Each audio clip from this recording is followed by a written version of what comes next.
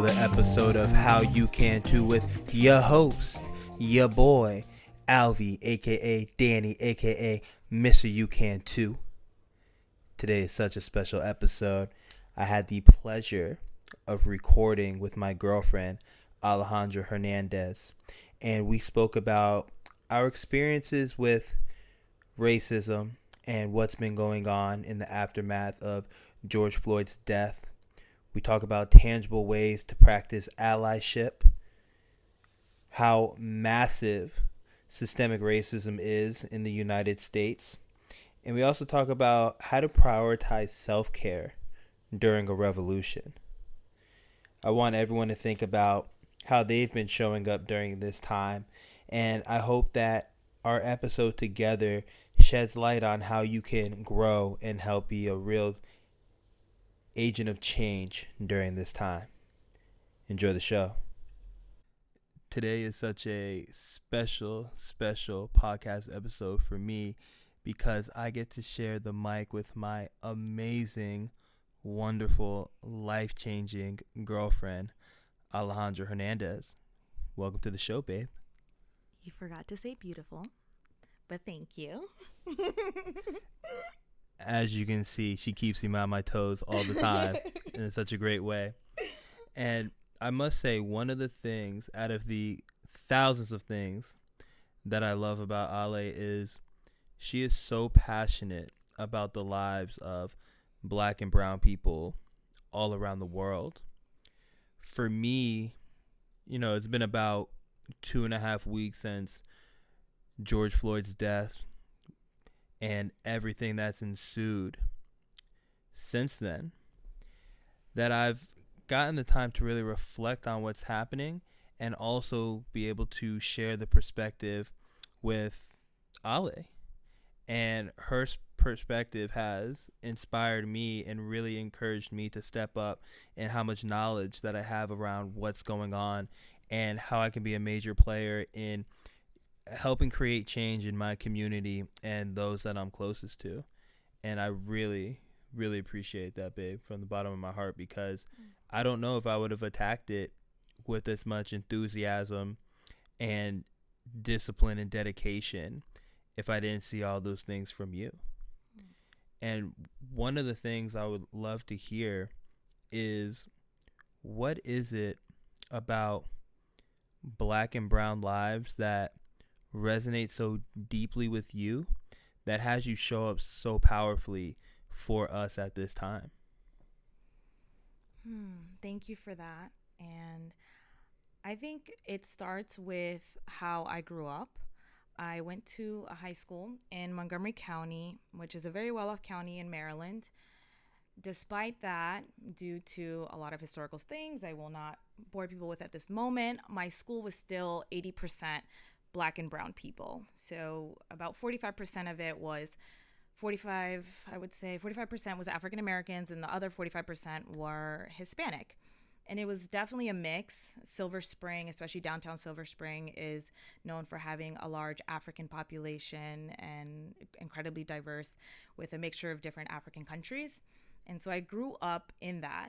And then it wasn't until college, in which I majored in sociology and I had a focus on stratification, which basically means I got to learn about a lot of systemic racism, gender inequality, about the ways we have taken away rights from the LGBTQ community, a lot of that kind of information. And when I got to college, I realized that the world was not how my high school looked like.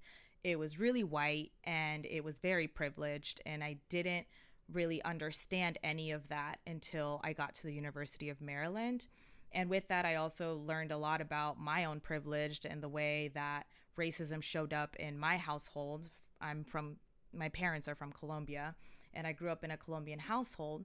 And so with that, with my education paired with my upbringing of always being around Black and brown people, I became really passionate about being an advocate, about practicing allyship. And I think that is something that is incredibly buzzing right now, is to be an ally, how to be an ally.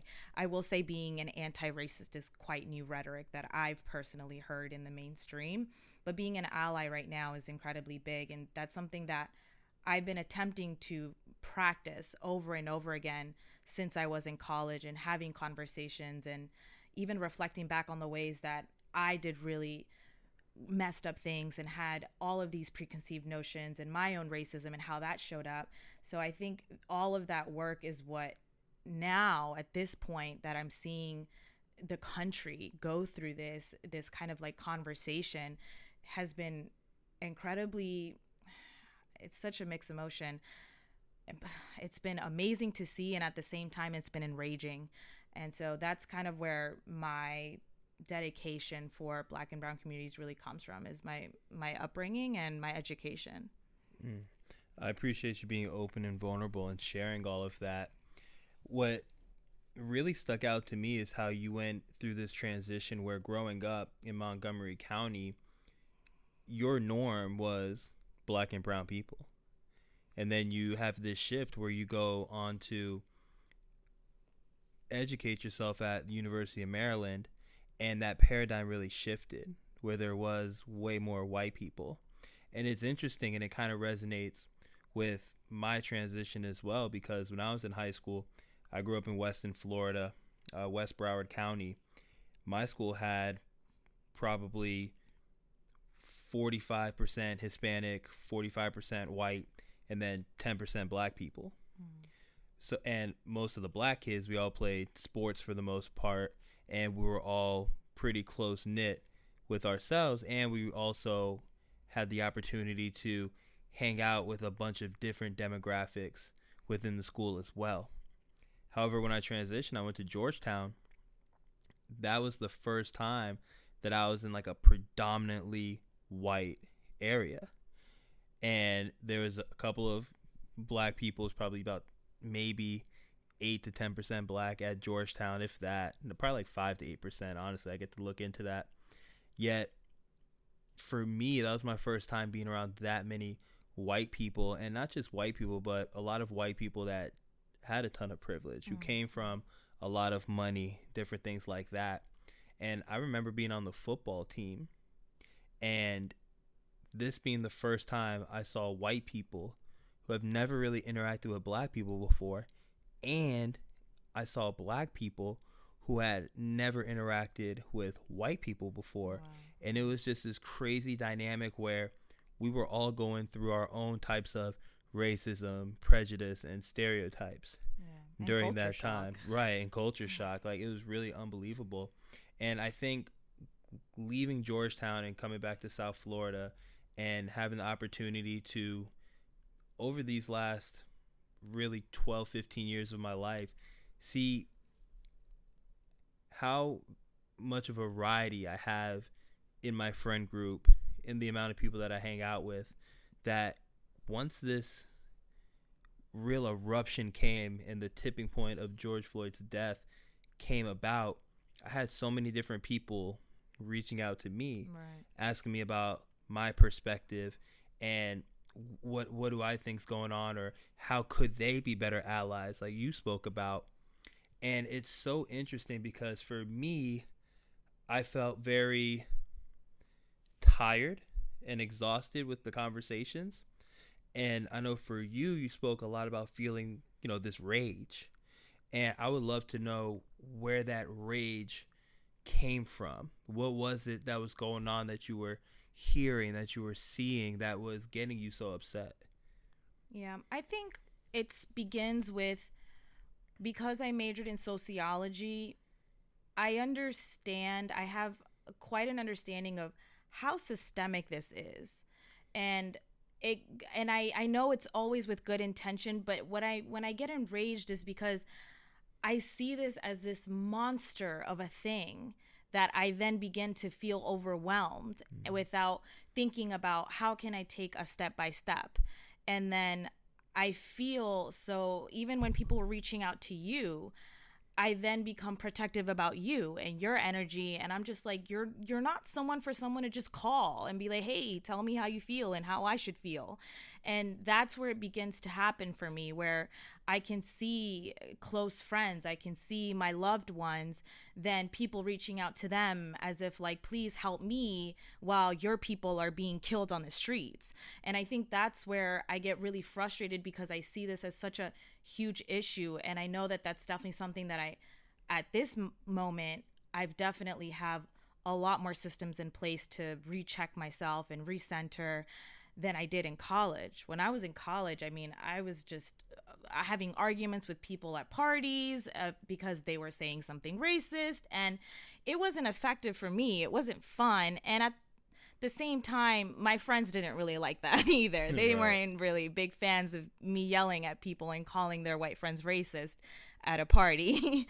So I had to really, I got through a phase where I was like, okay, that isn't being effective either. And so I think my rage is really coming from this feeling of helplessness, understanding that this is way more than George Floyd. This is so many countless people that we don't know about, so many of the women whose names get washed away, so many of the trans lives that are being killed as we speak, so many of the education systems. I mean, I just told you now, I'm from Montgomery County, where it's a well-off county, yet somehow I wound up at a school that's 80% black and brown, but 7 miles down the road in Bethesda, the numbers literally flip. It's 80% white people. And that's not by coincidence. This is through redlining. There's just an incredible amount of systematic racism that touches every aspect of life. We're really big into health and wellness. And we know that in communities and poor black communities, they're known as food deserts. There aren't places where there is a Publix.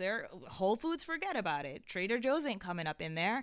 And so these are the things that I think I get so enraged by, because I feel this sense of helplessness. And then I see certain comments about, there was a ton of rhetoric about the violence and people quoting MLK. And it just really gets me to a point where I then feel the helplessness feels exacerbated, because then I'm just like, especially when they come from people that I wasn't expecting to see that from. And then I just feel like, well, dang, if they're not on that side either, if they're pointing out the rioting and the looting and not giving voice to the injustices that are happening and that have been happening for 400 years, that's where I think the rage really comes from, is like this passion to want peace, love, and equality, while also understanding that things are really, really messed up. I really appreciate you sharing that. And there's so many things to unpack there, especially as you talk about really how long this has been going on, right? I mean, you talk about, the 400 years since slavery, and literally how it's been changing and really just changing the way it looks all the way up until now, and how we see it in the systems, whether it's education, housing, the legislative system, voting, policing. There's so many different ways it shows up. And I really resonate with the fact that it can feel hopeless at times. And I know when I'm not, me, I'm not a big person in just diving into social media or like watching all the videos, seeing all the posts, or even with regular media. And that first week after George Floyd died, like I caught myself just seeing all these videos and all these examples. And like you said, all these people who we would look at as friends, saying things that we couldn't believe that they were saying. And it really had me feeling that same level of hopelessness. And now, since I've gotten to recharge, recenter myself, and get back to being who I am at my core, it's like, how can I go about doing this in the most effective way possible? Because you brought up the word effective as well.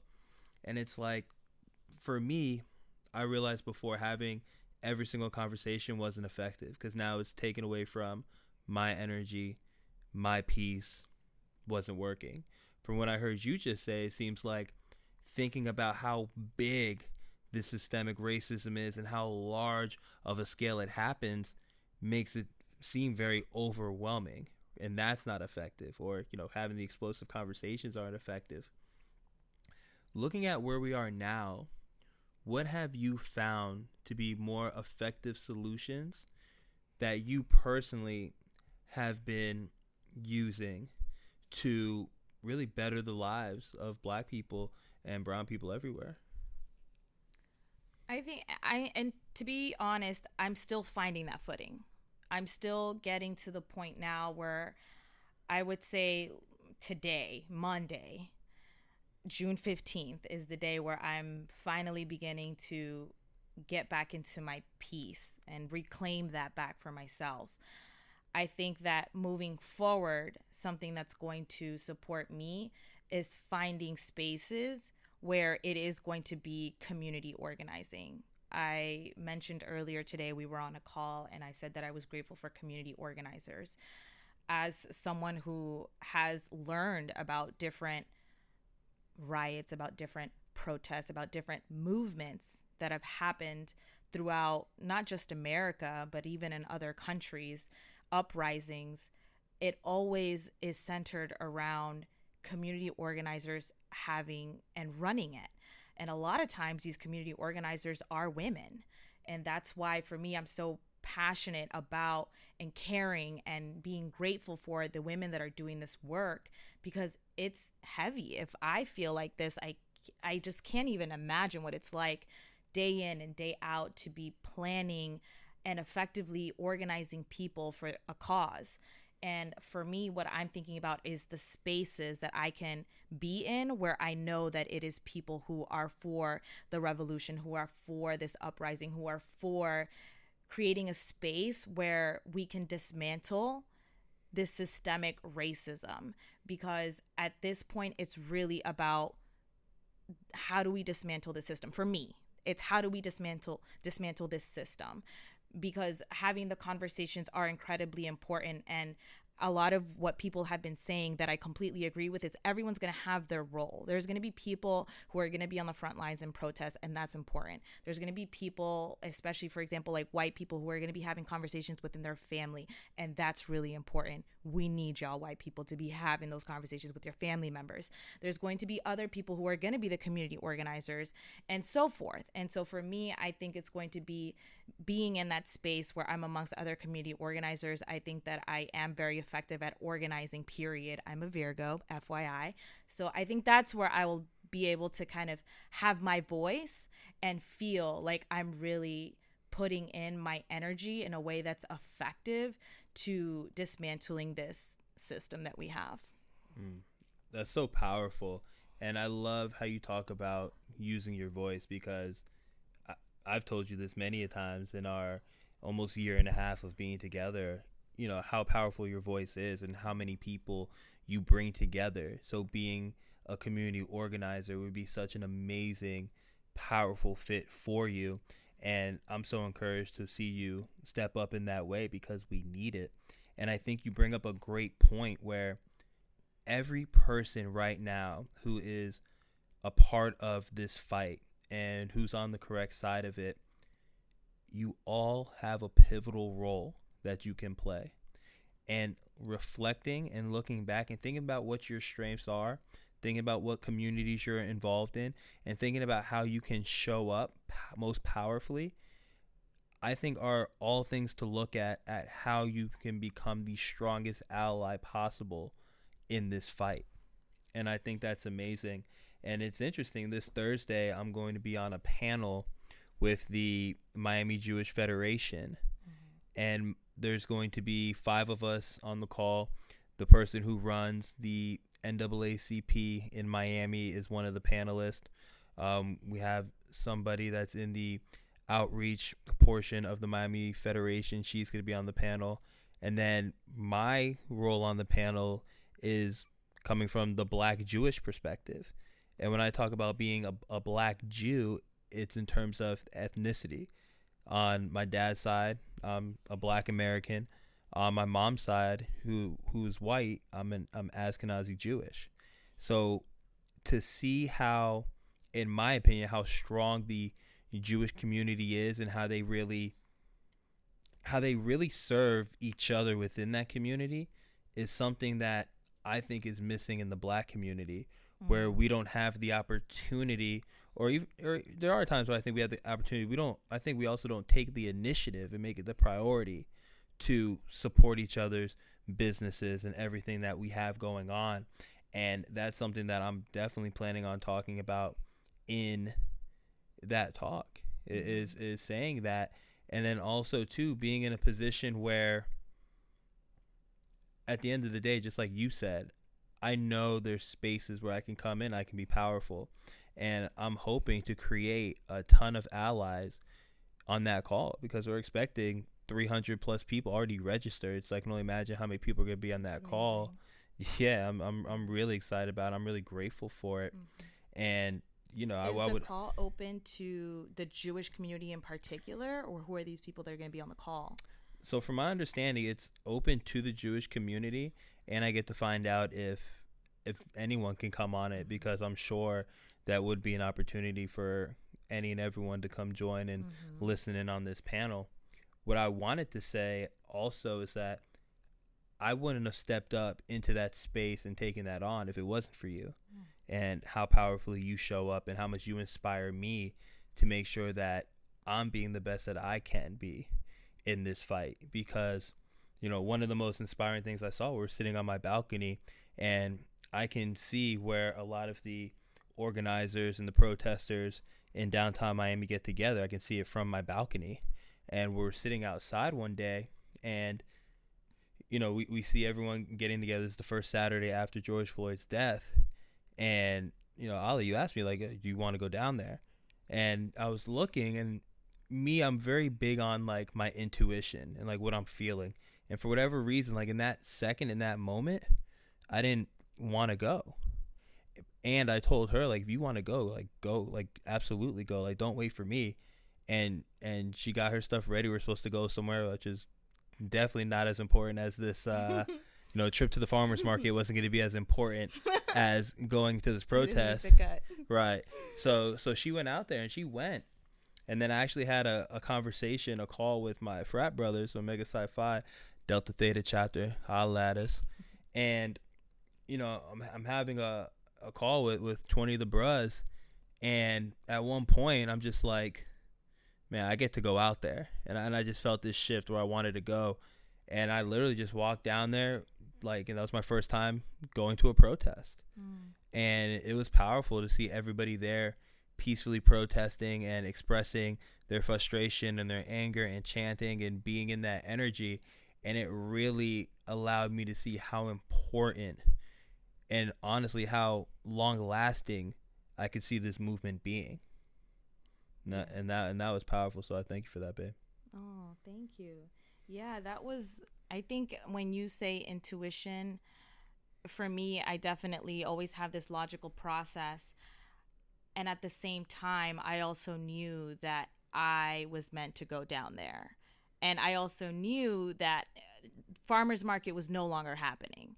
I knew I would honestly rather stay in the apartment than go to the farmers market, driving literally the opposite direction, because it was in the Gables, the opposite direction of where the protests were. And I knew that for me, that did not feel aligned to anything I wanted to create in this world, which is why I went out there. And I think a lot of that part of protesting, one, I mean, I lived in Maryland my whole life. I worked in the city for a couple years before I moved to Miami, and DC has a protest like every other day. I mean, it's so common in DC. And so I participated in quite a few protests while I was there.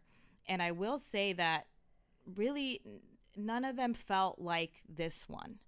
It was different. The energy was different. And the time you texted me and said you were coming out, I was in the middle of a circle, and this man had brought out one of these drums. Like literally, he just had a portable drum with him.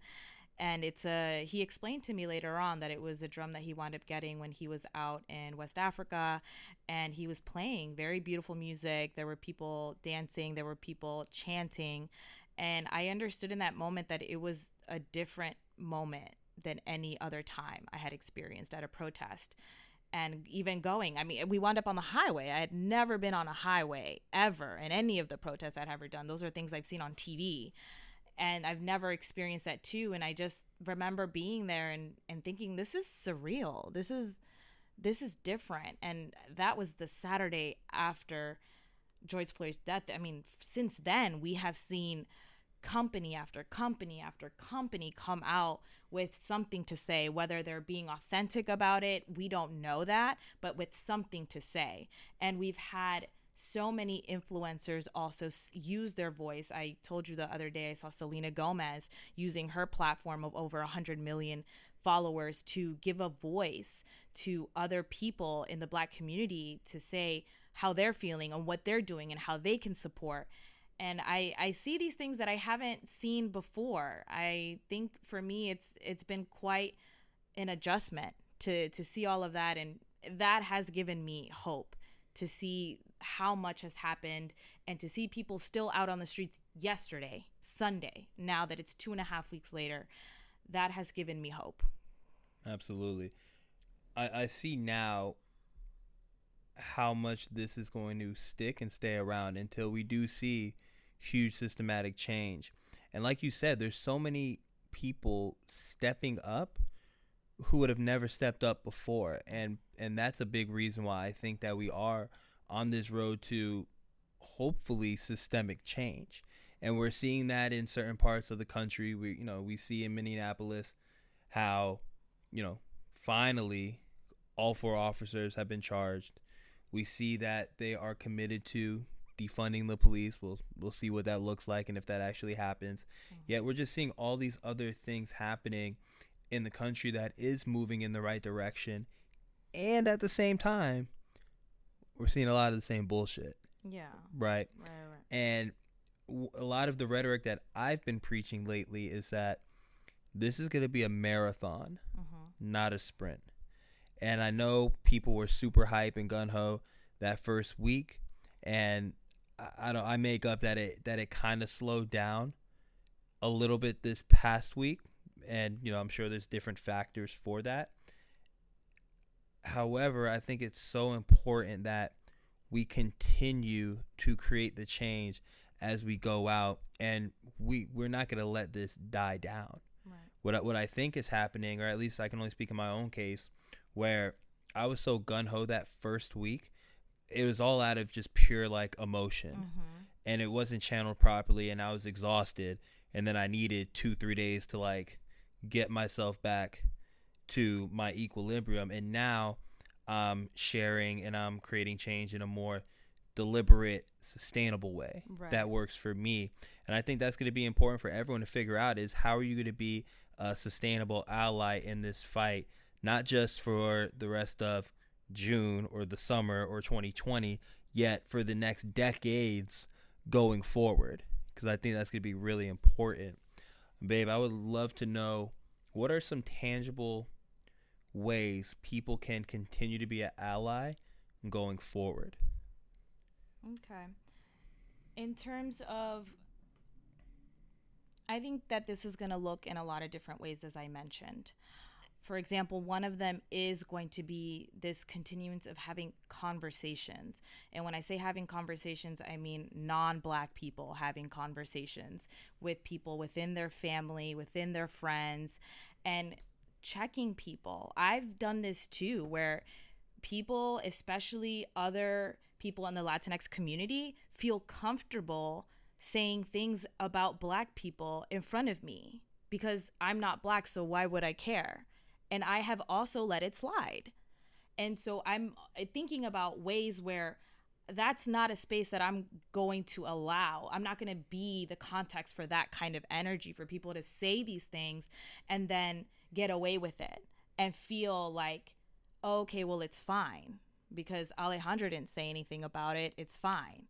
And I think that's really important, is for all non-Black people to be a stand from now, be committed to be a stand from now on out, that you get to be anti-racist and enroll other people into being anti-racist as well when those things come up, and they will come up because it's so systemic in our society that racism exists, whether in any community that we have.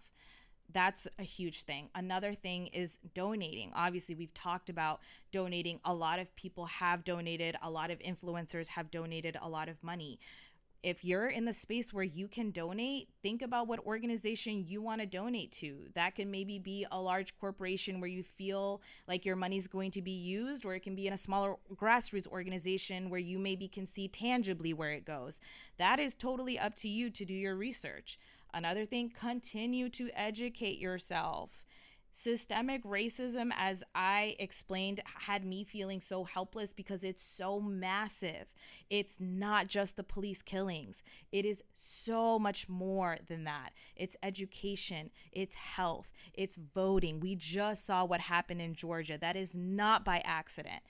The communities that were hardest hit, that had the longest wait, were, surprise, poor communities, Black communities. So these are things that go well beyond police brutality. And I think it's important to continue educating yourselves. Another thing that I'm passionate about is, where am I going to be spending my money? And we've been having these conversations.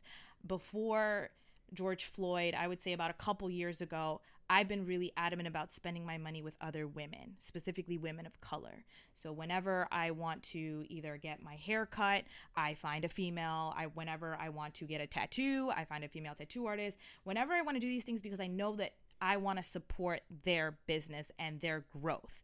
Same thing at this moment. We get to support Black businesses. We get to think about where we're spending our money. We get to think about, who are the corporations that are giving Trump hella money right now? And are those the people that you want to continue supporting? That's also important. We know, I think we forget oftentimes, but ultimately know that consumer power is incredible. We saw Starbucks say that they weren't going to allow people to have Black Lives Matter clothing and then take it back pretty quickly when they saw the amount of backlash and that boycott Starbucks started trending. So we know that we have power in this, and being able to find communities and businesses to support is going to be big. And this stuff isn't easy. I think it was Rachel Rogers, I'm pretty sure. She's a coach, and I started to follow her very recently. She talked about being anti-racist isn't convenient, something along that rhetoric. Like, if it's convenient, you're not doing it right. So yes, you're going to have to do a little bit more research to not have to go down the street and go to Walmart and buy something. You're going to have to do a little bit more research to find the businesses you want to support. But that's another way to practice allyship. So I think in terms of like tying it up, continuing to educate yourself, having the conversations, think about deliberately, where are you spending your money, and be a stand. Don't let things slide when someone says something in front of you because they have one Black friend, or because you're a non-Black person and they think that they can get away with it. Those are things that we now get to check continuously moving forward. I love that. And you brought up so many amazing, tangible ways for people to be an ally, whether it's through donating to a cause that is either on the national stage, international stage, or at the local level, whether it's by tracking where your dollar's going and it's supporting a Black business that supports something that you're passionate about or that meets one of your needs, through educating yourself and understanding that this is much, much, much bigger than just police brutality or just legislative issues. Like, it's huge. And a resource that I found 2 weeks ago has been helping me out a lot is whenwestandtogether.com. And I'll link that to the show notes. But that's whenwestandtogether.com. Amazing resource in anti-racism. So I absolutely love that. And this is just, it's so important. Another thing that Ali and I talk about is, you know, another reason why she's passionate about this is that she has to worry about me and what can potentially happen to me just because of the color of my skin. And it might sound crazy for those of you that know me because, oh yeah, like, how would I get into anything like this? You know, because, you know who I am, you know what I stand for, you know what my core beliefs are, my values. However, if I'm just walking down the street, no one knows what those things are. Mm-hmm. You would have to know me. And I think one of the most powerful parts of my life is that I'm able to be really just a person that's been exposed to so many different cultures and to so many different types of people. So now I understand why people reach out to me. And that's not to say that, you know, I still get to protect my boundaries and understand how many conversations I'm going to have. But I talk to my boys about this all the time, how important it is to have relationships with people who don't look like you. Because if I make up that if I just see something happen to a certain group that I've never associated with, that I've never seen before, that I've never had any type of interaction with, it's going to be a much different way how I feel about them, or how I feel about their plight, versus if it's somebody that I directly know. And I've had conversations with friends where I point out, like, what if it wasn't George Floyd and it was me? And then you just see it in their face, like their whole body just shifts because they start to get it now, like, oh, okay, like it's a little bit different. And that's the thing that when I think about one of my main values, it's community and it's being connected. And I think that even with social media and all these different things, like a lot of us are so disconnected to what's really going on out there and who's really involved out there, and all the different types of people, plights, situations that are going on, that because of that, people feel like they can't access compassion.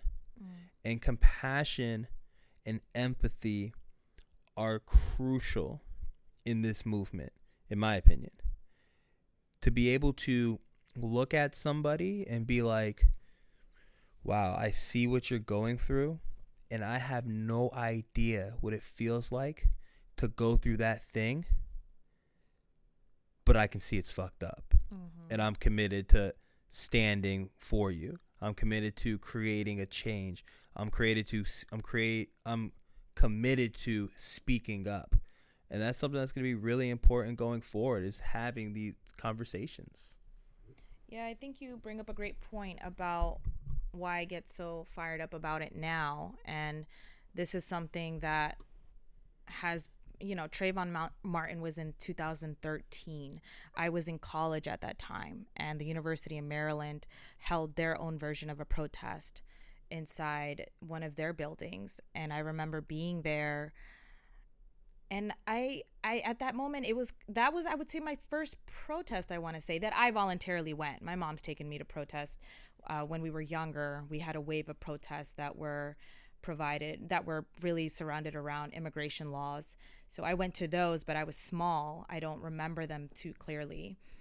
And so now, thinking about this position that I am now, and other people in my life, other Black men, other Black women in my life that I love and care for me, it isn't a challenge to think it could be them.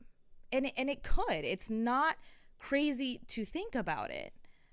To think about Trayvon Martin, to think about Tamir Rice. I mean, that breaks my heart. A 12-year-old? A 12-year-old? Those are things that, how could it not be you? As we see more and more people, an EMT nurse, Breonna Taylor, how could it not be you?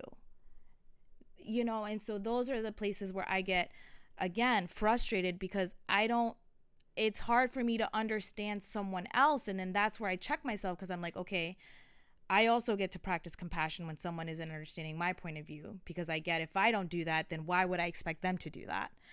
But it does get challenging, because I feel so connected to this and passionate about this. And when other people don't see it, especially when I know they have people in their lives that are Black and could be a victim of police brutality, it really gets to a point where it's frustrating for me. And I think this is why I really do get into this on a daily basis, because as a non-Black person, I get to continue practicing allyship. And if I feel this way, I've said this to you, if I feel this way, then how the heck do my Black brothers and sisters feel like? That's literally a feeling I can't imagine. If I have wanted to cry and have cried, quite frankly, have cried at night, how are they feeling?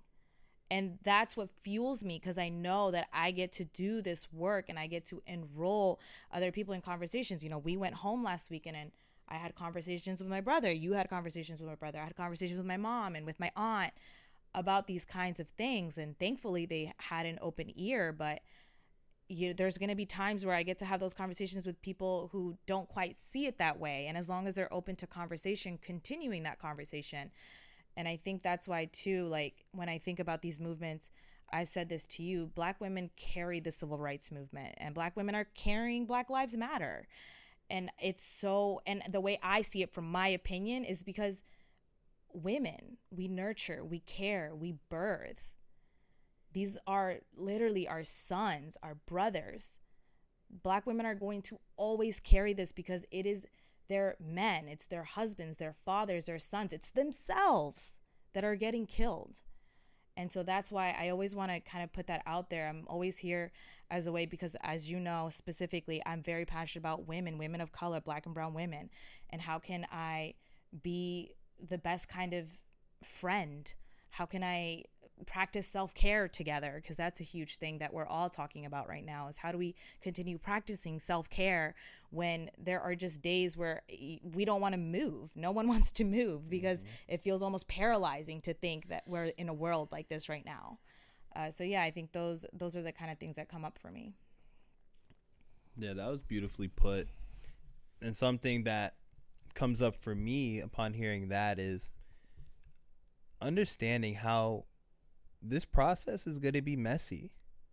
Like, there's not going to be one perfect thing to say, one perfect way to show up, one thing that's going to happen where every single person looks at it and they're happy with it and they agree with it.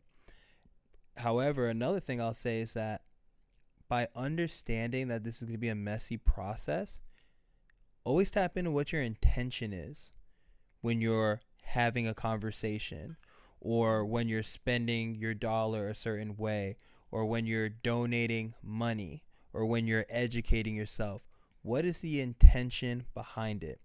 Because if you know that your intentions are pure and that your intention is coming from a great place in your heart, that's going to allow you to do this work even when it is messy. And I think, something I make up is that people are so caught up with looking good and being perfect and tiptoeing around things. Like, even when we talk about this looking good conversation, that's why I think a lot of companies put out statements, for the simple fact that they don't want to look bad by not saying anything. Right. But I don't want to go too off topic with that. We'll save that for a whole nother I have lots of feelings on that. I know you do, babe. I know you do. And yeah, I think going forward, it's just going to be really important that we continue to do the work in a way that is intentional and in integrity with ourselves, because that's what's going to make it sustainable. And going forward, as we're all working to create this change, I really implore you to take care of yourself. Make sure that you are practicing self-care. Make sure you're getting your sleep in, that you're eating the best way that you can, that you are adhering to your stillness practice, because we're going to need you to have a full battery and to be at full power in order to create this systemic change that we're looking to create. Yeah, and with that, I want to tie that back into, you mentioned community and the importance of community. I come from a Colombian household where community is essential. There aren't that many Colombians where we live specifically, and yet my mother still found the few that exist, and that is a community, and found other people.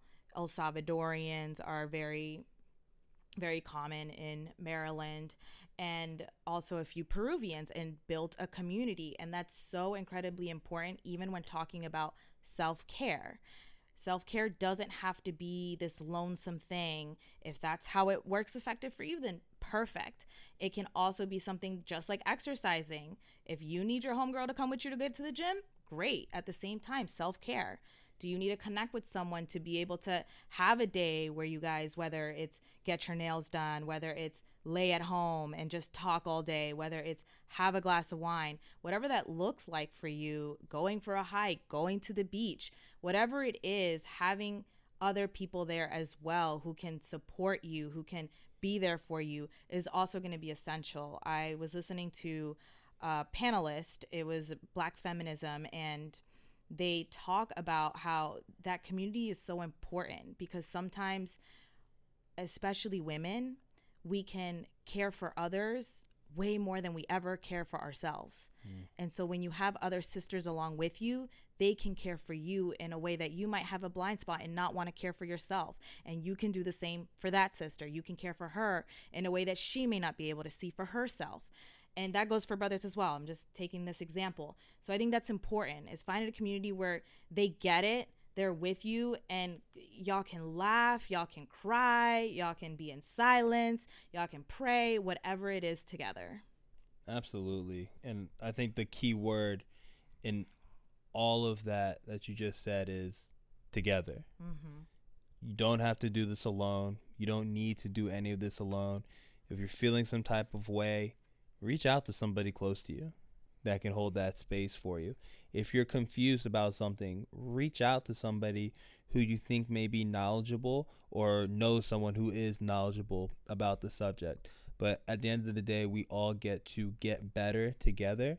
And that's how we're going to pull ourselves out of this, is by coming together as a community, pulling ourselves up together, lifting each other up as we climb. And let's make this world a better place, because I know that's what we all want deep down inside.